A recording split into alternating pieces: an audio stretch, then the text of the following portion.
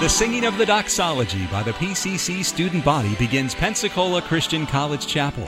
At each chapel service, students have an opportunity to receive spiritual exhortation and enrichment during a time of music and meditation on God's Word.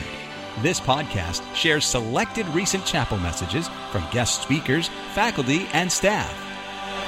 Welcome to the PCC Chapel Podcast. Well, good morning. Hebrews chapter 11 this morning. Hebrews chapter 11. What's been your most recent challenge? You had an event here recently that maybe has felt like a giant in your life, overwhelmed you, maybe brought you to the point where you wanted to give up and quit. You know, sometimes we have days that, are just plain tough. We have weeks that are difficult. We have seasons or special situations that just are overwhelming. Maybe you're going through a time like that. And then on top of it all, Phil the groundhog comes out this morning and tells us we got 6 more weeks of winter.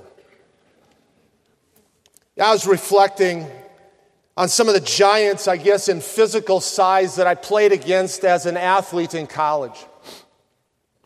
My freshman year of college basketball, very first game of the season, I was feeling pretty good about myself. I was like, hey, I'm playing. I'm actually going to start.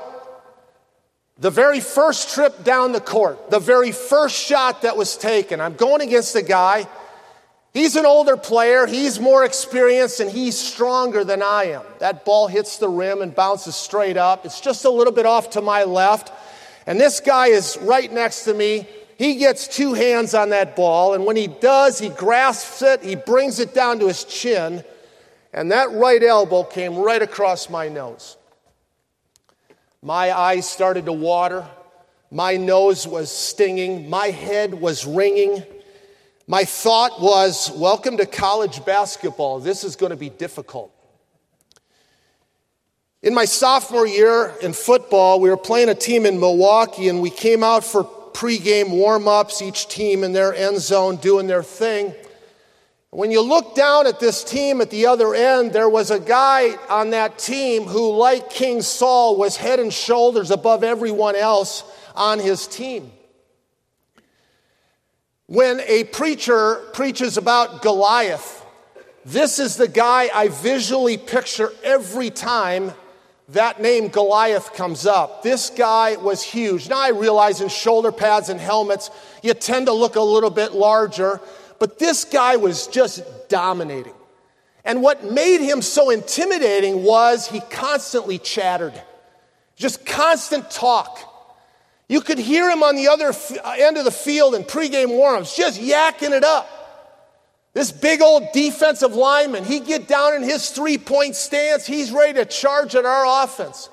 And he's just talking, sometimes even louder than our quarterback trying to give signals to snap the ball. There were a few times that I had to block that guy. And listen carefully, there were a few times he overwhelmed me. He destroyed me. One final illustration comes from my junior and senior year. We had a team in our conference, Milwaukee School of Engineering. And they had a center that was a big guy. Not much taller than I, 6'8", but his hands were massive. He made a ball look so small in his hands. And because it was a conference opponent, we went against each other 2 times a year, so there was 4 of these battles. Neither one of us were outside shooters. We played with our backs to the basket back in those days, and so it was just this constant battle. If I was coming down on defense and he was on offense, or he was coming at me and I was on defense, man, it was a clash. And for 40 minutes, it was tough. It was hard. Some of you haven't experienced that sort of thing maybe in a team setting, but you're a runner. And you've chosen to run a half marathon or a marathon, and you understand the challenge of those later miles when the body is hurting, or the elements of the weather, the heat, the humidity, the rain is playing with you. The terrain of those later miles, having to go up a hill, is just completely exhausting. It's tough. It's difficult, at times overwhelming. Others of you have done other things, a climb, a hike, a competition, some sort of race where you've had to deal with pain or other conditions, other adversities. What's been your response? In each situation, we desire to have resilience. We desire to persevere. We desire to endure, but there are times when we just want to give up, give in, go home. Resiliency, the ability to have a constructive and a productive response to a crisis or setback. When challenges in our life come, how do we respond? For each one of us today, we'll have various events in our life, some difficult, some challenging. We're going to go through this week. Some of you are going through something overwhelming right now. That event will eventually have an outcome, but what's in the middle often dictates what the outcome's going to be, and that's our response. Do we persevere? Do we endure? Do we have that resilience? Oh, sometimes in the grand scheme of things, these events are but minor, similar to my athletic contest as a college player. It just demanded a certain level of toughness, a certain tenacity. Yet I know there's crises going on that are much deeper, much more heavy than an athletic contest or a race or a marathon that we might run. For sometimes those crises break us down, beat us down. We want to just crack under the pressure. What is our response? Do we entertain giving up, or do we have that resilient spirit in us? How should we go on? Let's think this morning, first of all, about the Christian's challenge. I ask you to turn to Hebrews chapter 12, this classic passage, giving us great instruction to believers when we face a challenge. Notice verse 1, "Wherefore, seeing we also are compassed about with so great a cloud of witnesses, let us lay aside every weight and the sin which does so easily beset us, and let us run with patience the race that is set before us.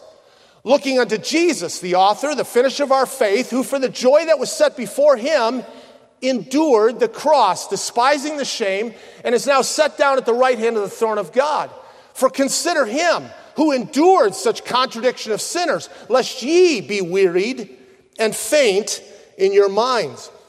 The previous verses, chapter 11, give those individuals a list of those 16 plus individuals who gave faithful service to God. And in many times, many instances, many illustrations of their life, they had to display a certain perseverance, a certain endurance, a certain resiliency. Each honored God by living a life of faith. Think for a moment the patience that Abraham and Sarah had to have as they waited for God to fulfill a promise to them and give them a son. There were some days where they needed some resiliency. There were some weeks where they felt overwhelmed as they went through that crisis. Think about those in Hebrews 11 that needed courage for different situations of life. Think about Noah living in that ungodly world, yet he was told to live godly, to preach righteousness, and beyond that, build an ark. And that went on for years. Think about Gideon with his little army of 300, taking on the mighty Midianites, the courage that he had to have. Still others had a display of trust. I think about Joseph, the trust he had to have as he was in that faraway land of Egypt. And the challenges that he was faced with, the endurance that he had to have, the resiliency that he had to have. Proverbs 24 verse 10 says, "If thou faint in the day of adversity, thy strength is small." When we faint in those times that are tough, our faith too can quickly fade if we're not careful.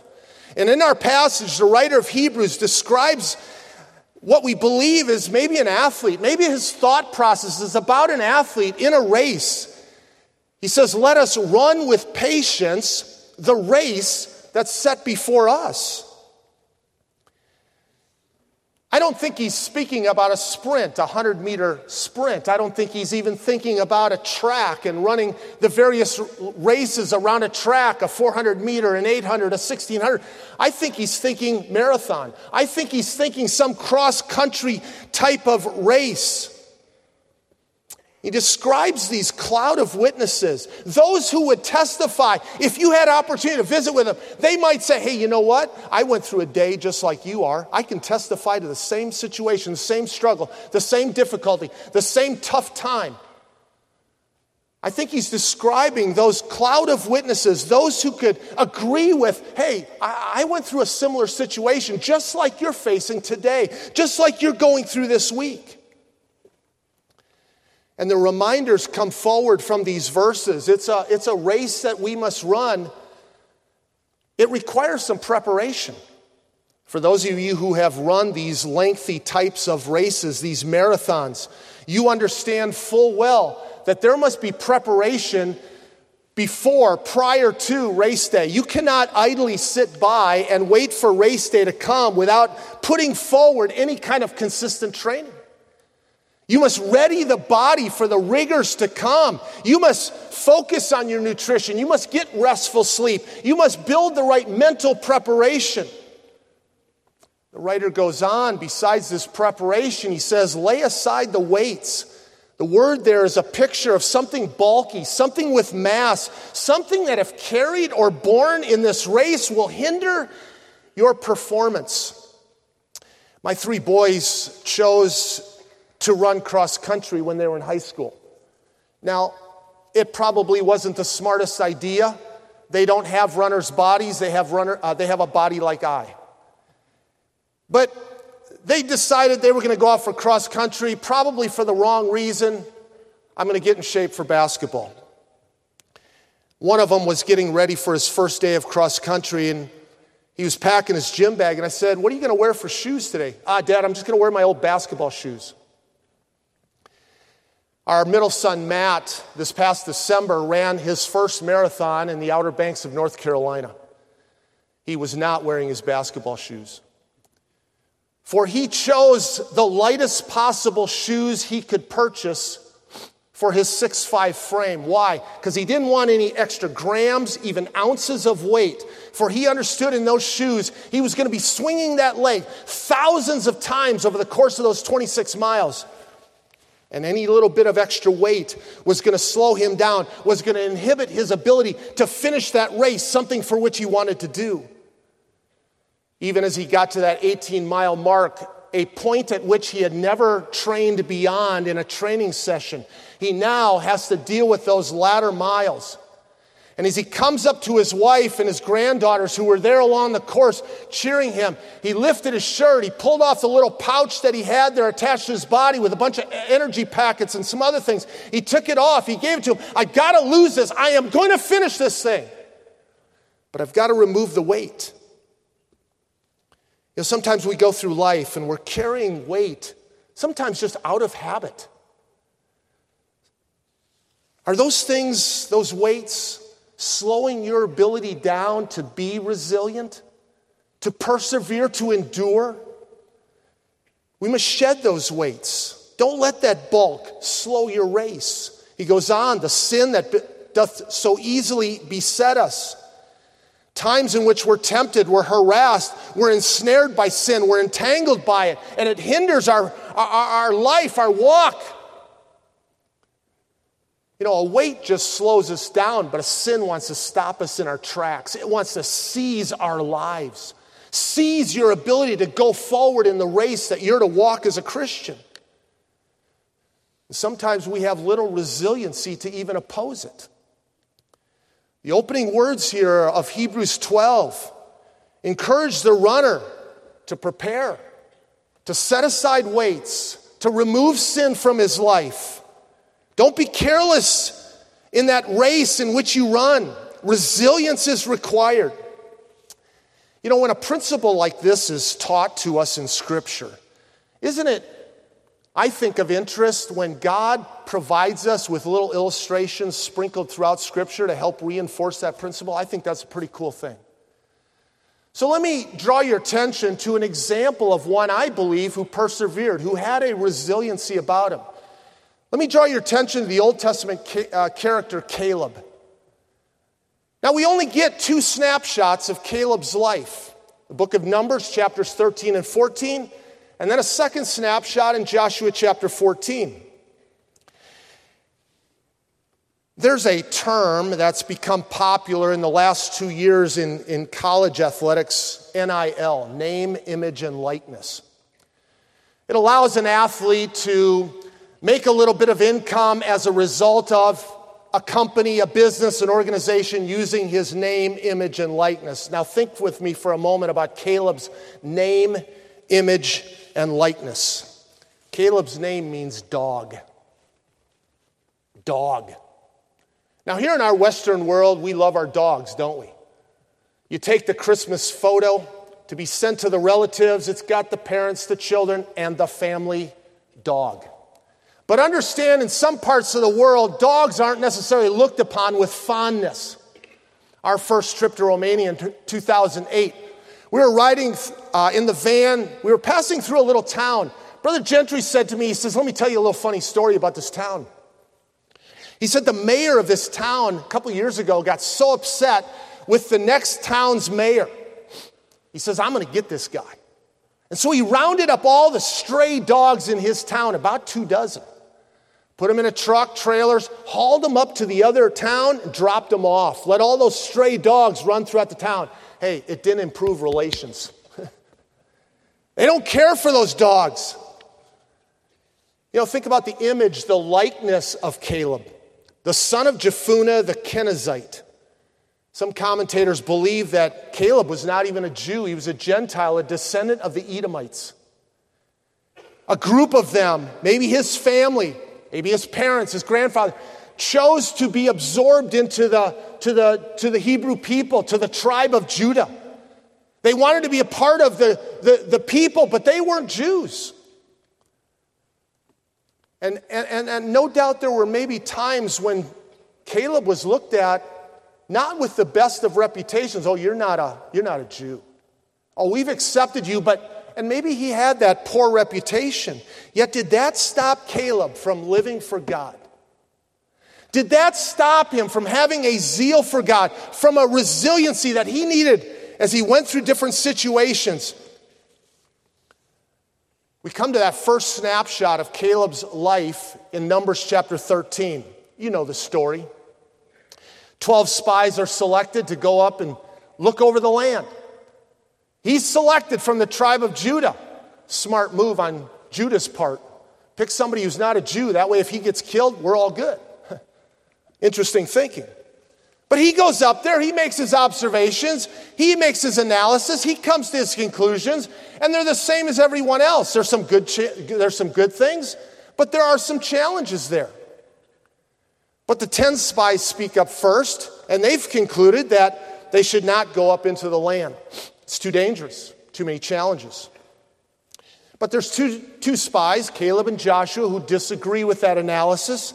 And Caleb speaks up for the first time in verse 30 of Numbers 13, where he says, let us go up at once and possess it, for we are well able to overcome it. Well, that didn't go over too well.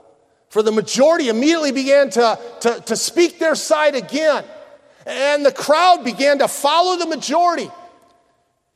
Caleb gives it one more try in the next chapter, verse 7 through 10 and Numbers 14. He says, if the Lord delight in us, then he will bring us into the land and give it us, a land which floweth with milk and honey. Only rebel not ye against the Lord, neither fear ye this people of the land. For they are bread to us, their defense is departed from them, and the Lord is with us. Fear them not. That did it, right? The majority, the population said, yeah, he's right, let's go. Do you know what verse 10 says, Numbers 14? But all the congregation bade stone him with stones. They're ready to kill Caleb, Joshua, Moses, and Aaron. But we see Caleb's resiliency there. Despite the overwhelming negativity of the situation, he's saying, let's go. Quitting is not an option. He saw success and he saw difficulty, but he also saw God. He saw challenges, yes, absolutely, but he was focused on one who could bring success during that tough time. Young people, when you choose to give up, when you choose to quit at this time in your life, you're reinforcing a very dangerous character trait. When you're faced with a challenge that you don't like, that seems tough, that's difficult, too great a sacrifice, it's stretching you beyond what you want to be, don't let yourself walk away. Don't let yourself quit. Though the temptation will be strong, though the challenge will be at times overwhelming. For many of you, you're running the first laps of life, as opposed to myself, who's in those last laps of this life here on this earth. What will make you a great champion in the second half of your life will often be molded by the choices you are making right now. So in this opening snapshot of Caleb's life, as he rises on the scene of leadership, he's saying what? Let's go. His mindset is not to quit. I'm sure Caleb thought about it. I'm sure it went through his mind. Maybe he could have taken some of the logic that's even prevalent in today's society. Well, maybe I ought to just go along with the crowd, right? Maybe it's better, maybe the majority is right. Maybe it's best that I just stay silent. But that's not Caleb's thinking. Because of this resilient spirit which he has built, we move 45 years later to a second snapshot in Joshua chapter 14. 45 years later, you wonder, is Caleb's resiliency dissipated? You know, they spend 40 years out there wandering in the wilderness. But when we get to Joshua chapter 14, you wonder, is his courage going to be strong? Is he still steadfast to serve God? The obstacles that he's had to deal with for the past amount of time, are they still dominating? Allow me to read a rather lengthy passage of scripture in Joshua chapter 14, beginning in verse 6. Then the children of Judah came unto Joshua in Gilgal. And Caleb the son of Jephunneh the Kenizzite said unto him, Thou knowest the thing that the Lord said unto Moses, the man of God, concerning me and thee in Kadesh Barnea. 40 years old was I when Moses, the servant of the Lord, sent me from Kadesh Barnea to espy out the land. And I brought him word again as it was in mine heart. Nevertheless, my brethren that went up with me made the heart of the people melt, but I wholly followed the Lord my God. And Moses sware on that day, saying, Surely the land whereon thy feet have trodden shall be thine inheritance and thy children's forever, because thou hast wholly followed the Lord my God. And now, behold, the Lord hath kept me alive, as he said, these 45 years, ever since the Lord spake this word unto Moses, while the children of Israel wandered in the wilderness. And now, lo, I am this day 85 years old. As yet I am as strong this day as I was in the day that Moses sent me. As my strength was then, even so is my strength now for war, both to go out and to make it back again. Now therefore, give me this mountain whereof the Lord spake in that day. For thou heardest in that day how the Anakims were there, and that the cities were great and fenced. If so be that the Lord will be with me, then I shall be able to drive them out, as the Lord said. So Joshua blessed him, and gave unto Caleb the son of Jephunneh Hebron for an inheritance. Hebron therefore became the inheritance of Caleb, the son of Jephunneh the Kenizzite, unto this day, because that he wholly followed the Lord God of Israel. Caleb displays this championship mindset, this behavior similar to those as given to us in Hebrews chapter 11, this resilient faith, this faith that will not quit. Do you think the 45 years have weakened him, discouraged him? Doesn't appear that way, does it? It almost seems as if 45 years have passed and he's invigorated. As he went through the wilderness, as he wandered there, waiting for that previous generation to pass, I realize that we don't get all the days. We don't know about the ordinary days. But I have to believe, just by reading these two passages, that those intermediate days, those ordinary days, he's not spending his time blaming others. Nor is he spending his time complaining about his situation. He's not fuming about the position that he took that others wouldn't support. I think he's spending even the ordinary days steadfast on his future, serving God in the place where he was, And now the day finally comes to go take that mountain, to take that city of Hebron. And he's able to push forward despite an age of 85. He's able to face the hardships of fighting giants. He's ready to take on the challenges of a walled city. Why? Because of a resilient spirit. Yes, Caleb only gets 2 shout-outs in Scripture, but we can see a perseverance that's true for the course of his entire life. Now listen. Caleb makes a good illustration, a good example, a good one to consider, but it's not the best example. So finally, let's look at one more thing this morning. For I think we need to go back to our passage in Hebrews chapter 12. For I think we would be sloppy in our examination of the passage if we did not do what it states for us to do in verse 3. For consider him, Jesus Christ, who endured such contradiction of sinners, lest ye be wearied and faint in your mind. Let's look at Christ's example. Who should drive your perseverance, Christian? Who should motivate you in your daily endurance, believer in Christ? Against whose life should you model a resiliency? The author and finisher of your faith. He's a supreme example of faithful endurance, the resilience through his suffering and arrest, trials, mockings, scourgings. He endured the shame of the cross, hanging naked for all to see. He was nailed with those 3 spikes, having to pull himself up in order to take his next breath. The crown of thorns, the ridicule. Why did he do it? How did he endure? We don't see any notes in Scripture of him blaming others. His statements there on the cross were not statements of complaint about those who put him there. No, we see a continual trust in the Father as he executed the plan for all mankind, taking upon himself our sin, our penalty of death, the hell you and I deserved, that separation from his heavenly Father. Jesus remained motivated, anticipating the joy that one day he would come back to life, be reunited with his Father, and sit on the right hand of the throne of God. For consider him a worthy example. I don't know what the events are going on in your day. Today might be just one of those difficult days. I don't know what your week's been like. Maybe it has been described even already to someone verbally. This week is overwhelming. Maybe you're going through a semester that just is a struggle. It feels like this giant is just hovering over you, attacking you, hitting you, punching you. Well, how have you trained? How are you training? Are you training a persevering spirit? Are you working on an enduring attitude? Are you building this mindset of resiliency?